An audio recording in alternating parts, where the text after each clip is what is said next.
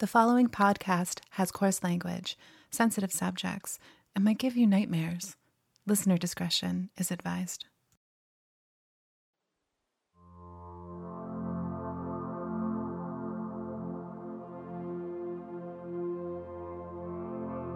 When we are born, there are always talks of who you'll take after, who you will look more like, and what side of the family you'll resemble the most.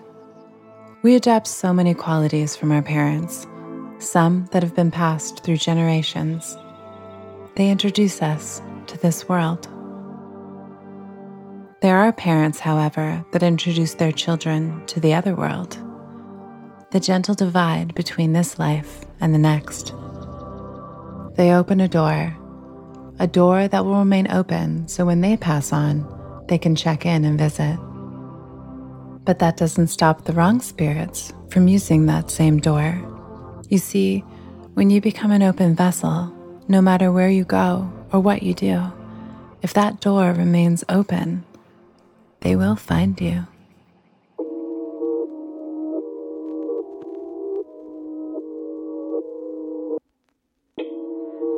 Welcome to the world beyond the veil. This is Geist.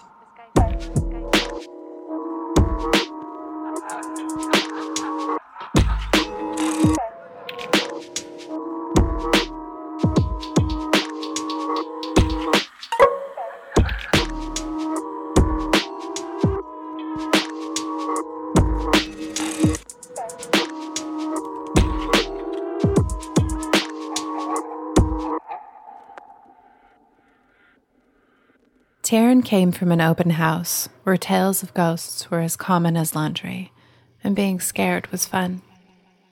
But once these tales became reality, the fun turned to fear, and it became horrifying. Growing up, my mom was not shy about talking to us about spirits, ghosts, things like that. Her favorite holiday is still Halloween. For Halloween, she would dress us up, usually as witches. Other than Halloween, she would talk about ghosts and scare us and do things here and there. My uncles, they were younger when we were younger, around early 20s when we were born. They would always jump out with a mask on called Uncle Fester. And when we would have bonfires, he would come out where the cows in the field were, through the bushes, and chase us all around outside. And we'd always scream, and sounds really bad, but we would cry. Like, we'd be terrified, but we always loved it. But her mother's interests went further than tricks and Halloween masks. My mom had an interest in white magic specifically. She would always buy rocks and books and think about spells and talk to us about those. I would say with Halloween and all the scary stuff, she definitely opened that door. But it wasn't until my experiences that I actually thought that maybe this is real or maybe things do happen. A door that may have already been open, left behind by a past relative, like ash from a fire. My mom probably got her supernatural interest from my great-great Nana Wallers. She was known to be a psychic and was not very popular around the community where my Nana Edie grew up. My great-great Nana Wallers had 13 children, and my Nana Edie was one of the 13. A couple of times my mom's great-grandmother warned neighbors about their children being in danger, and unfortunately they didn't listen. Some of the stories I remember my great Nana telling me about her mom would be there were two young boys that would play on the branches above a creek, and my great Nana Wallers warned the mother that the boys would drown from the trees breaking. Her neighbor did not listen, and unfortunately, the two boys drowned. Another story my Nana Edie would tell me about her mom would be she had a neighbor who had 8 to 9 children, and at night, when they wouldn't stay in bed, and they would get up and run around, their mother would pin their pajamas to the mattress so that they couldn't get out of bed. My great-great Nana Wallers warned the mother that something terrible would happen. There was a fire, and unfortunately, all the children perished.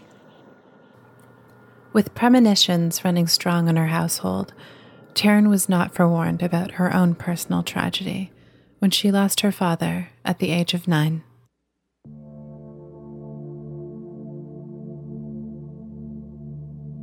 Me and my dad's relationship, we were very close. Wherever he was, I would go. I always wanted to be by him, trying to fix the truck with him as he was a mechanic, listening to the Rolling Stones, Led Zeppelin, hanging out in the garage with him. It wasn't until after my father's death that I experienced my first paranormal event. She noticed little flutters around the house and accepted them as signs from her dad. Shortly after my father's death, we started to notice that things would go missing in the house randomly. We felt a little bit uneasy. We lived in a basement apartment at this time in an older house. We could hear noises, things like that. Things would go missing around the house. We would hear strange noises and loud bangs. But then the occurrences became unfamiliar. One night, I woke up to a noise.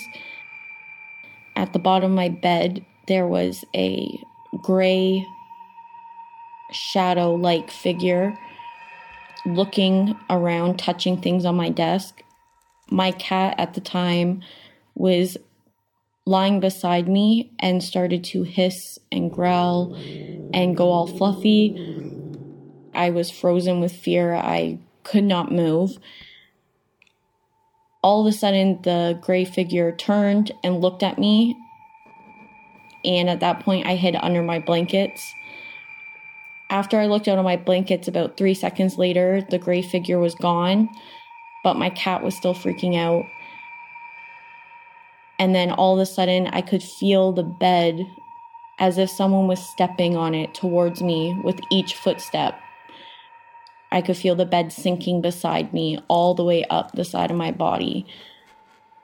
And then at that point, I screamed for my mom, and everything just went back to normal. My mom kind of chalked it up to be that I was just a young child and it was probably just a dream. But Terin's experiences grew along with her.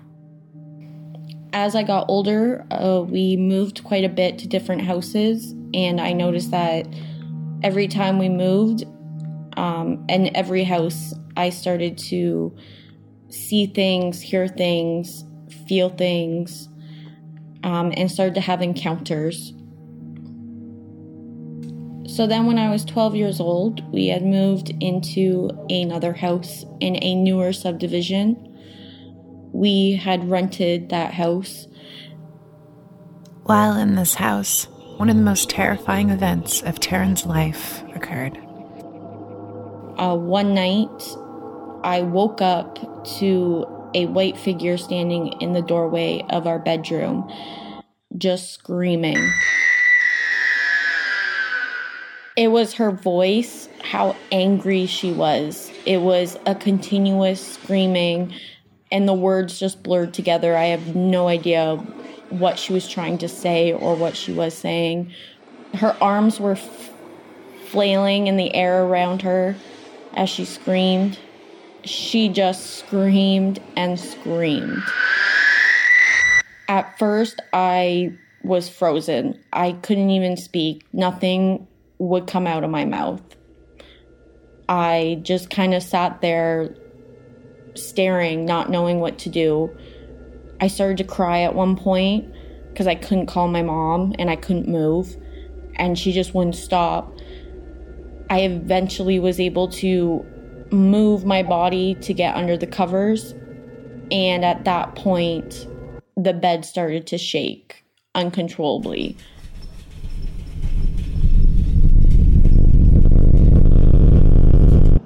And it shook for 5 to 10 seconds which felt like an hour. And after that, everything just stopped. No more screaming. The bed wasn't moving. And when I came out from under my cover, she was gone. And at that point, I ran as fast as I could to my mom's room. I never saw her again. Terin wasn't the only one that recognized that there was something very wrong in the house. So both my dogs, if we were downstairs in the living room in the same house, we could hear footsteps or creaking or doors closing, and my dogs would look towards the ceiling as if they were listening to someone come downstairs, but no one would be there. I'd be the only one home. Their terrifying time in the house was brief, and 2 years later, Terin and her family found themselves in a new house. It wasn't long before she was visited again, but this time it was different. Around 14 years old, and we moved to another house. This house is very old farmhouse in the middle of nowhere. Me and my mom and our relationship, unfortunately, wasn't the best. We would constantly fight over stupid things. Around that time, I would spend most of my days at my aunt and uncle's house across town. One night, I returned from my aunt and uncle's house to my home. The next day, the whole family was going up north to the cottage. I came home to get a good night's sleep and to pack my bag. Me and my mom got into another big fight. I went to bed pretty upset and angry, and so did she. And yet again, the night was interrupted. I was awoken to a small white figure to my right walking towards me. A smaller outlined figure was white and glowing, sort of see-through, and it was walking towards me. I was so scared. I didn't know what it was or who it was. It wasn't making any noise or anything. I sat up in my bed to leave, to run. And at that moment, I felt the covers pulled down off me. And I felt something touch me on right under my chin. And it pulled my face to look to the left. And at that moment, I saw another larger figure, much larger than the other one. White, glowing, sort of see-through. And right when I looked at it, even though it was touching me, I felt immediately calm. I felt comfortable. I wasn't scared. And I heard the words, "Be good for Mom." And at that moment, I knew it was my dad. And I wasn't scared anymore. I actually pulled the covers back up myself, lied back down, and fell asleep. And when I woke up in the morning, that's when I knew that I 100% believed in paranormal activity and spirits. This unexpected encounter led to a realization for Terin. It wasn't until the next morning when I told my mom what happened, and I was thinking back about it, and I knew the larger figure had to be my dad, but the smaller figure, 6 months prior, my dad's father's mother passed away, my Nana Kay. And when my parents split, my father actually lived with my Nana Kay. And I would go to her house every other weekend when I would visit my father. I definitely feel as though it was my father and my Nana Kay who visited me together. I think they were trying to tell me to stop fighting with my mom. There's a lot of tension and stress in the family because I kept going and staying at my aunt and uncle's, and my mom was getting upset about that. And just constantly fighting. It wasn't a relationship that a mother and daughter should have. And I think my dad knew that if he came to me and told me, then things would hopefully get better. And they actually did. This beautiful message from her father, Ananike, helped Terin through her teenage angst, and things got lighter. It held the darkness at bay. But then the darkness prevailed. In between the ages of 14 and 17, there was a couple other instances of activity around me. When I was staying at my aunt's house, I woke up one night to a black figure standing outside the bedroom door. A shadow person is the perception of a shadow that takes a human form. These entities have been known to be mischievous and evil, and have been reported to physically attack the living. The origin of shadow people are unknown, but it's been theorized that they are not human spirits, and they could be of alien origin, or entities that have been roaming this earth forever. It was just an outline of a tall, what looked like a man, all black, about 6 foot, and it just stood there. Didn't say a word or anything. I saw a similar one to that also at my grandmother's house, standing at the end of the couch. Same thing, black, just outline of a person. They just stand there, and then it turned, and then it was gone. When I told my aunt this that I saw in her house, she actually went to a psychic, and the psychic told her that she had 3 spirits in her house and that 2 of them were bad. It's just a little creepy. Even after hearing this news, Terin was brave enough to stay at her aunt's house one night, alone. I was babysitting my younger cousin. He was about 9 months old, and I was home alone, and it was one of the first times I was babysitting him alone. They have a motion monitor right at the end of their staircase, and anything above the staircase on the second floor, if there's movement, it will flash green. And the dog kept looking up the staircase and whining, and we were down in the living room, and I kept seeing the motion monitor flash green as if someone was on the second floor. And I kept hearing the doorknobs turn.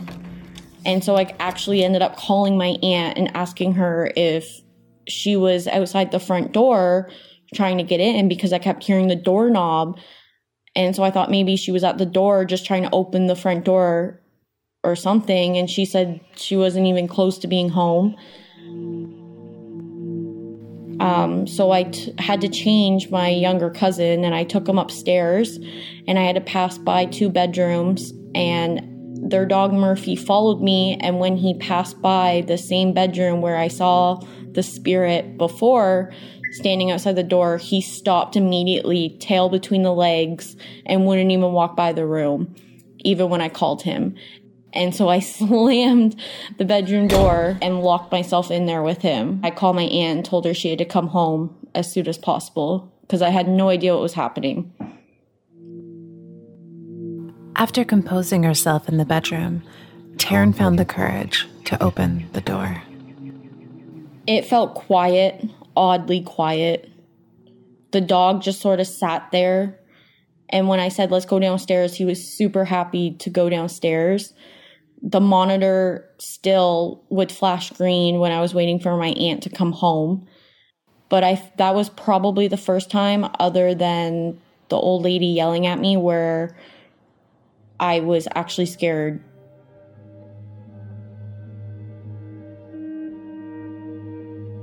Feel that maybe I pick up on things because I'm just more open to things. I'm very neutral when it comes to these sort of topics. Also, my mother growing up, scaring us. I mean, I've been probably like scared way more than the average 5-year-old. Also, I think maybe my great Nana, Sarah Wallers, if she was psychic, maybe I just have that sort of intuition like her. I have had dreams before where weird things would happen, and then but you never really know. It's sort of, it could just be a dream. My mom always told me 3 a.m. is the witching hour. I had a close family member pass away just at the end of August, and a week before he passed away, I woke up 4 or 5 nights in a row at exactly 3 a.m.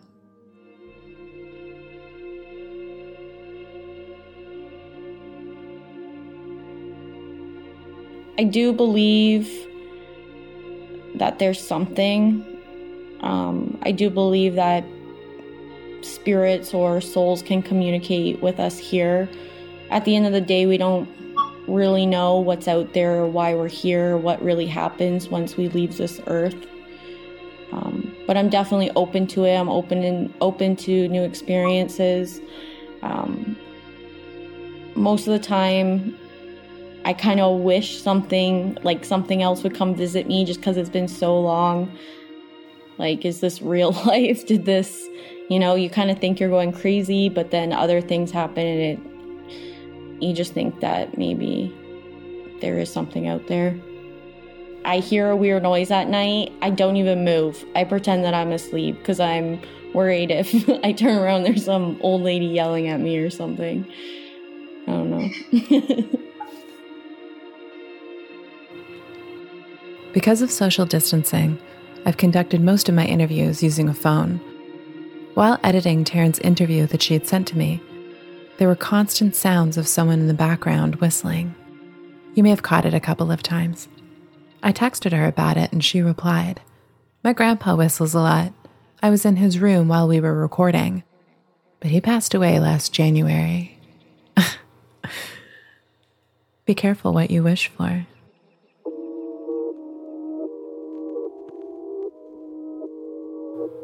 If you have a story you've been hiding, submit it to us at geist.podcast.com. Geist is written and directed by me, Danielle Matar. Original score and sounds by Beau Jensen. Geist Artwork is by Jake Carruthers. Special thanks goes to Sarah Han Terin Bales. Follow us on Instagram at Geist_podcast. And don't forget to subscribe and rate Geist on Apple Podcasts. It helps people find us. Thank you so much for listening, and sleep tight. On the next episode of Geist. Initially, there was, a paralyzed sense of panic. Is there someone in the house? I'm home alone. In that moment, both possibilities are terrifying, because either there's someone on the other side of those doors that is physically in the house, or there is a entity that you can't see that is trying to enter those doors.